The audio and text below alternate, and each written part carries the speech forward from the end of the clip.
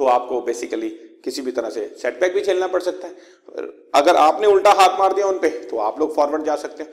So historical in nature, उसको थोड़ा बहुत तो हम लोग प्रोजेक्ट कर सकते हैं फ्यूचर के लिए, लेकिन बेसिकली हमें कहीं ना कहीं अपनी इंटेलेक्चुअल जरूर लगाना पड़ता है, अपनी जजमेंट जरूर लगानी पड़ती है। तो फाइनेंशियल स्टेटमेंट एक तरह से थोड़ी बहुत हेल्प करने के लिए तो ठीक है, एनालिसिस थोड़ी बहुत हेल्प करने के लिए तो ठीक है, लेकिन वही अपने आप में पूरा काम कर देगा ये कहीं नहीं है। यहां पर ये कमी है कि दिस इज हिस्टोरिकल, ये सिर्फ हिस्ट्री के बारे में बात बताते हैं, हमें डिसीजन लेने होते हैं फ्यूचर के बारे में। हिस्ट्री तो हो चुकी।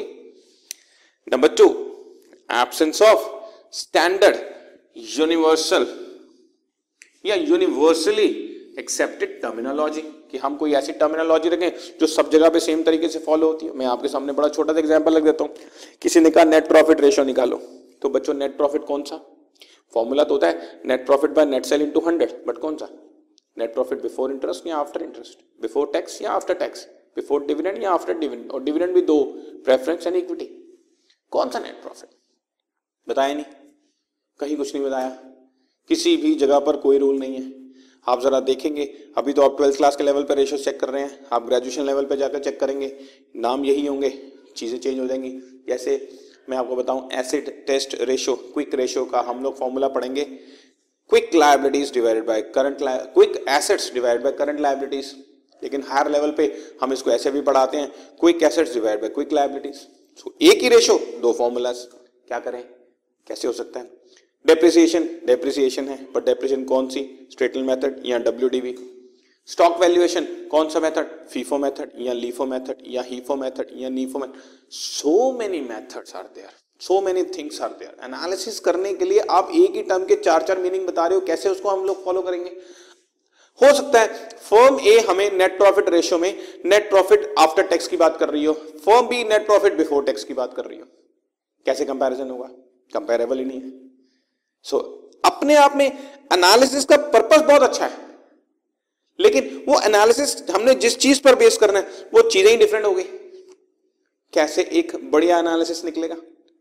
आपने बहुत अच्छी दही, अच्छी वाली कर्ड दही खानी है, लेकिन जिस दूध से आप दही जमा रहे हो वो दूध ही प्रॉपर नहीं है, डबल ट्रिपल टोन्ड है, तो दही की क्या क्वालिटी होगी?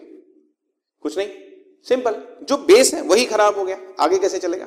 सो यूनिवर्सली एक्सेप्टेड टर्मिनोलॉजी ही कहीं नहीं है। क्या कहीं नेट प्रॉफिट रेशियो के बारे में मैंने यहां पे बताया, और बड़ी सारी चीजें हैं।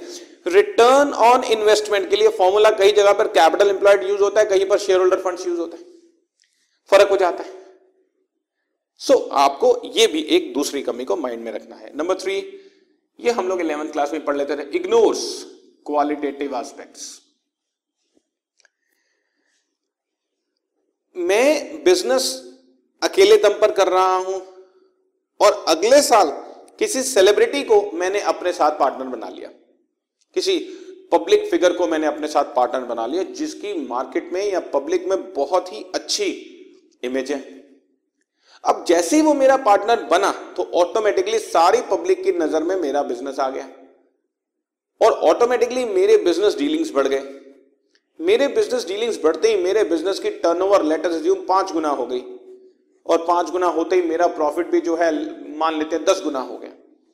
लेकिन मेरा प्रॉफिट एंड लॉस अकाउंट उस पर्टिकुलर पर्सन के बारे में तो कुछ बताएगा ही नहीं, ना ही मेरी बैलेंस शीट में उस पर्टिकुलर पर्सन के बारे में कोई नाम आएगा। सिर्फ ये पता लग जाएगा कि पिछली बार प्रॉफिट अगर 1 रुपया था, इस बार वही प्रॉफिट 10 रुपए हो गया, या पिछली बार सेल 5 रुपए थी तो इस बार सेल 25 रुपए हो गई। बस इतना ही तो कंपैरिजन होगा, और क्या निकलेगा? और एनालिसिस से पता कैसे लगेगा? उस जिस पर्टिकुलर मैटर की वजह से हम लोग इतना ग्रो कर गए हैं वो पर्टिकुलर मैटर ही नहीं पता लगेगा। या मान लेते हैं इकोनॉमिक कंडीशंस चेंज हो गई, थ्रू आउट वर्ल्ड रिसेशन आ गया, पर ये पता ही नहीं लगेगा। हम तो सिर्फ यही कंपेयर करते रह जाएंगे, यार लास्ट टाइम तो ग्रॉस प्रॉफिट रेशियो 20% थी, इस बार 16% कैसे रह गई है, जबकि ये वर्ल्ड का फिनोमेना चल रहा है। या पॉलिटिकल सिचुएशन चेंज हो जाए, अभी तक ABC पार्टी थी, अब तक XYZ पार्टी आ गई है। ABC की पॉलिसीज कुछ और थी, XYZ की पॉलिसीज कुछ और हो गई हैं, और वो पॉलिसीज की चेंज की वजह से बिजनेस में या तो पॉजिटिव बूम मिल गया या थोड़ा नेगेटिव हो गया सिचुएशन। तो कंपैरिजन कैसे करें? आप समझ रहे हो ना? तो ये सारी सिचुएशन में हम क्वालिटेटिव एस्पेक्ट्स की तो बात ही नहीं कर पाते हैं ना। ये अपने आप में दूसरी कमी है। जबकि क्वालिटेटिव एस्पेक्ट को जैसे ही हम मर्ज करेंगे तो इमीडिएटली हमें रीजंस पता लगने शुरू हो जाएंगे, और जैसे ही रीजन पता लगेंगे, क्योंकि जहां पर हमें पता लगेगा कि ये बीमारी है, ये बीमारी की जड़ है, वहीं तो दवाई दे पाएंगे ना। अगर बीमारी की जड़ ही नहीं पता लगेगी, दवाई कहां देंगे? हम तो सिर्फ इसी चीज के ऊपर वर्कआउट करे जा रहे हैं कि ग्रॉस प्रॉफिट रेशियो 20% से गिरकर 16% हो गई है, कारण पता ही नहीं लग रहा। ठीक किसे करें? एनालिसिस करते क्यों है? इसीलिए ना कि वीकनेसेस पता लगे, स्ट्रेंथ पता लगे, स्ट्रेंथ को हम लोग और बढ़ाएं, वीकनेस को कम करें। पर यहां पता ही नहीं लग रही कहां स्ट्रेंथ थी, कहां वीकनेस थी, तो दवाई किसे दें? सो अगेन एनालिसिस का पूरा पर्पस ही फेल हो गया। सो क्वालिटेटिव एस्पेक्ट्स को तो हम देखते ही नहीं। लिमिटेशंस ऑफ फाइनेंशियल स्टेटमेंट, ये 11th क्लास में आपने पढ़ा हुआ है। फाइनेंशियल स्टेटमेंट्स की जितनी भी कमियां हैं वो अपने आप ही एनालिसिस में आ जाएंगी। आप समझ रहे ना?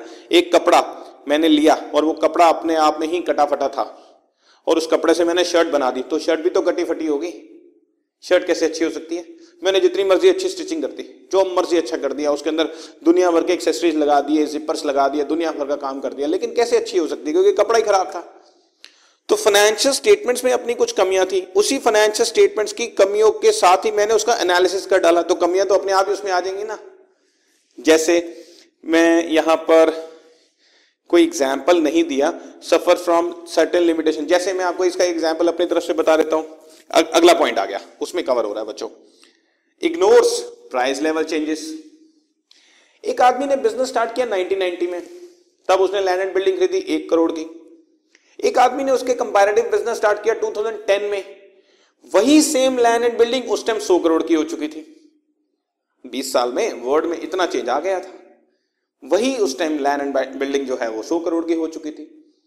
अब मान लेते हैं दोनों ही कंपनी सेम बिजनेस कर रही है, दोनों ही कंपनी 10% रेट पे डेप्रिसिएशन लगा रही है, और दोनों ही कंपनी स्ट्रेट लाइन मेथड पे डेप्रिसिएशन लगा रही है, तो देखना फर्क कहां आएगा। पहली कंपनी ने 1 करोड़ की लैंड एंड बिल्डिंग खरीदी, 10% डेप्रिसिएशन 10 लाख रुपए लगाएगी। दूसरी कंपनी 100 करोड़ रुपए के ऊपर 10% डेप्रिसिएशन 10 करोड़ रुपए लगाएगी। 10 लाख रुपए डेप्रिसिएशन और 10 करोड़ के डेप्रिसिएशन में 9 करोड़ 90 लाख रुपए के डेप्रिसिएशन का ही सिर्फ फर्क आ गया। लेट अस अज्यूम उन दोनों फर्म्स की सेल्स भी बराबर हैं, परचेज भी बराबर हैं, वेजेस भी बराबर हैं, सैलरीज भी बराबर हैं, सब कुछ बराबर चल रहा है, इंटरेस्ट भी बराबर है, डिबेंचर भी बराबर है, तो भी नेट प्रॉफिट सेम नहीं है। कारण डेप्रिसिएशन। इतना ह्यूज डिफरेंस कर दिया डेप्रिसिएशन ने कि एक कंपनी तो बहुत बेटर नजर आएगी, क्योंकि जिसका डेप्रिसिएशन कम उसका प्रॉफिट ज्यादा, तो वो तो बहुत बेटर नजर आएगी, और दूसरी कंपनी कंपैरेटिवली बहुत डाउन, जबकि दोनों इक्विवेलेंट गुड चल रही है कंपनीज। अब कैसे हो कंपैरिजन? एनालिसिस का क्या यूज रहा? प्राइस लेवल चेंजेस को इग्नोर मार दिया ना हमने। या तो प्राइस लेवल चेंजेस को भी साथ साथ कंपेयर करके चल रहे होते, नहीं कर रहे, इसलिए एनालिसिस अपने आप में कमियों में रह गया। डिफरेंट अकाउंटिंग प्रिंसिपल्स, ये मैंने अभी बताया बच्चों। डेप्रिसिएशन लगाने के ही कई मेथड हैं, straight line method, return on value method, productive hour methods, productive units method, sinking fund method, machine hour rate method. ये तो मैंने आपको 6 गिना दिए हैं, 2-3 और भी हैं। स्टॉक की वैल्यूएशन करने के कई मेथड्स हैं, first in first out, last in first out, highest in first out, next in first out, base stock method, standard price method, और कई, simple average method, weighted average method. अब एक firm first in first out use कर रही है, दूसरी firm last in first out use कर रही है, दोनों मेथड इक्विवेलेंट करेक्ट है, लेकिन वैल्यू ऑफ स्टॉक डिफरेंट हो जाएगी, कंपैरिजन खत्म। सो अकाउंटिंग प्रिंसिपल चेंज होते ही एनालिसिस बेकार। और वैसे भी वर्ड में बच्चों आप ध्यान देना, सबसे मेन बात है, कोई दो फर्म्स का कंपैरिजन करने के लिए वो दोनों फर्म सेम ग्राउंड पे होनी चाहिए। कोई दोनों फर्म्स का ग्राउंड ही सेम नहीं है। सेम बिजनेस भी कर रहे हो तो हो सकता है एक 10 साल पहले शुरू हुआ हो, एक आज ही शुरू हुआ हो। मैं कहता हूं ये भी हम एज्यूम कर ले कि एक ही डेट पे दोनों ने सेम कैपिटल के साथ सेम बिजनेस स्टार्ट करना शुरू कर दिया। हो सकता है एक के लिंक्स, सेलिब्रिटीज लिंक्स बहुत अच्छे हो, दूसरे के ना हो। कैसे कंपैरिजन होगा? कंपैरेटिव है ही नहीं कुछ भी। लेकिन कंपैरिजन करना जरूरी है, एनालिसिस करना जरूरी है, बट कमियों को भी ध्यान में रखते हुए। एंड लास्ट में विंडो ड्रेसिंग। सब जानते हैं हम लोग, विंडो ड्रेसिंग का मतलब फिगर्स को मैनिपुलेट करना, और मैनिपुलेट करके इस तरह से शो करना कि वो एक फेवरेबल फिगर्स नजर आए, जबकि वो उतनी फेवरेबल थी नहीं, या एडवर्स थी और वो एडवर्स नजर ना आए। किसी भी चीज को अपने फेवर में अच्छे तरीके से शो करना इज कॉल्ड विंडो ड्रेसिंग। तो अगर फाइनेंशियल स्टेटमेंट्स में ही विंडो ड्रेसिंग है तो एनालिसिस अपने आप उसका इंपैक्ट आ जाएगा। बायस्ड इंफॉर्मेशन ऐसा होता है, तुमने एनालिसिस किया, अब एनालिसिस कंपैरिजन के स्टेटमेंट पे कर दिया, कॉमन साइज स्टेटमेंट के बेस पे कर दिया, कैश फ्लो स्टेटमेंट बना ली, या रेशियो एनालिसिस कर दिया, फॉर्मूलाज भी सेम ले लिए, यहां तक टेक्निक तक तो बात ठीक थी। लेकिन टेक्निक से एक डाटा निकालने के बाद, एक पर्टिकुलर फिगर निकालने के बाद, उस फिगर के बेस पे डिसीजन तो ह्यूमन नहीं लेना है ना, और ह्यूमन नेचर अलग अलग है। एक कंपनी का let us assume gross profit ratio 20% से गिर के 16% पे आ गया। अब लेट अस अज्यूम उस कंपनी को चलाने वाले जो पर्सन्स हैं, जो ह्यूमन बीइंग्स हैं, या जो डिसीजन अथॉरिटी जिनके पास है, वो मान लो रिस्क अवर्स है, माने कि वो रिस्क लेने वालों में से नहीं है। तो क्या सोचेंगे, यार ये तो 20% से 16% पे आ गया, ये तो बड़ी गड़बड़ वाला केस है, ये ऐसा हो सकता है, वैसा हो सकता है, आगे तो और हो सकता है, तो हो सकता है वो अपने 2-3 प्रोजेक्ट बंद ही कर दें और next year gross profit ratio को बढ़ाने की बजाय उल्टा गिरा दे। नहीं, रिस्क नहीं लेना। वाइस वर्सा सिचुएशन हो, अगर कोई रिस्क टेकिंग पर्सन हो तो कहे यार कोई बात नहीं, ये तो गिरा है, इसको बढ़ाने के लिए हम ये तो प्रोजेक्ट चल रहे हैं, इनको तो चलने दो, और भी 2-3 अच्छे प्रोजेक्ट खोलते हैं। अब मेरी बातों से सुनने से आपको ये लग रहा होगा कि एक अच्छा है दूसरा बुरा है, या पहला बुरा है दूसरा अच्छा है। ऐसा नहीं है, दुनिया में हर तरह के लोग हैं, हर तरह के लोग हैं। एक ही बिजनेस में अगर 6 पार्टनर्स हैं तो 6 पार्टनर्स में 2 रिस्क लेने वाले हो सकते हैं, 2 नहीं लेने वाले हो सकते हैं, 2 मीडियोकर टाइप हो सकते हैं। इट्स ओके, नेचर, भगवान ने ऐसे ही बनाया। आप उसमें उनकी गलती नहीं निकाल सकते। लेकिन दिक्कत क्या है, अगर डिसीजन लेने वाले की नेचर अलग है तो डिसीजन ही अलग हो जाएगा। एनालिसिस सेम है, डिसीजन अलग, फिर एनालिसिस कहां काम आई? ये होता है बायस्ड, यानी कि सब्जेक्टिव, यानी कि आपके उस पर बेस्ड। एक आदमी के किसी एक टर्मिनल में, किसी एक बच्चे के मान लो किसी एक टर्मिनल में मार्क्स कम आए। अब एक आदमी तो ये सोचेगा यार इतना पढ़ने के बाद भी कुछ नहीं होता, छोड़ो यार। और दूसरा सोचता है यार इस बार तो कम आ गए, अगली बार नहीं कम आने दूंगा। मार्क्स तो दोनों के सेम आए हैं, सोच के फर्क की वजह से अगली बार चेंज हो जाएगा। इस वजह से ये बायस्ड होता है। बायस्ड का मतलब होता है थोड़ा कहीं ना कहीं पक्षपाती हो जाता है, मतलब आपके सब्जेक्टिव चलेगा, आपकी सोच के हिसाब से वो एनालिसिस काम करेगी। Am I right? तो ये इसकी कुछ कमियां थी जो हमने आपके साथ डिस्कशन किया। अब हम आगे बढ़ते हैं बच्चों।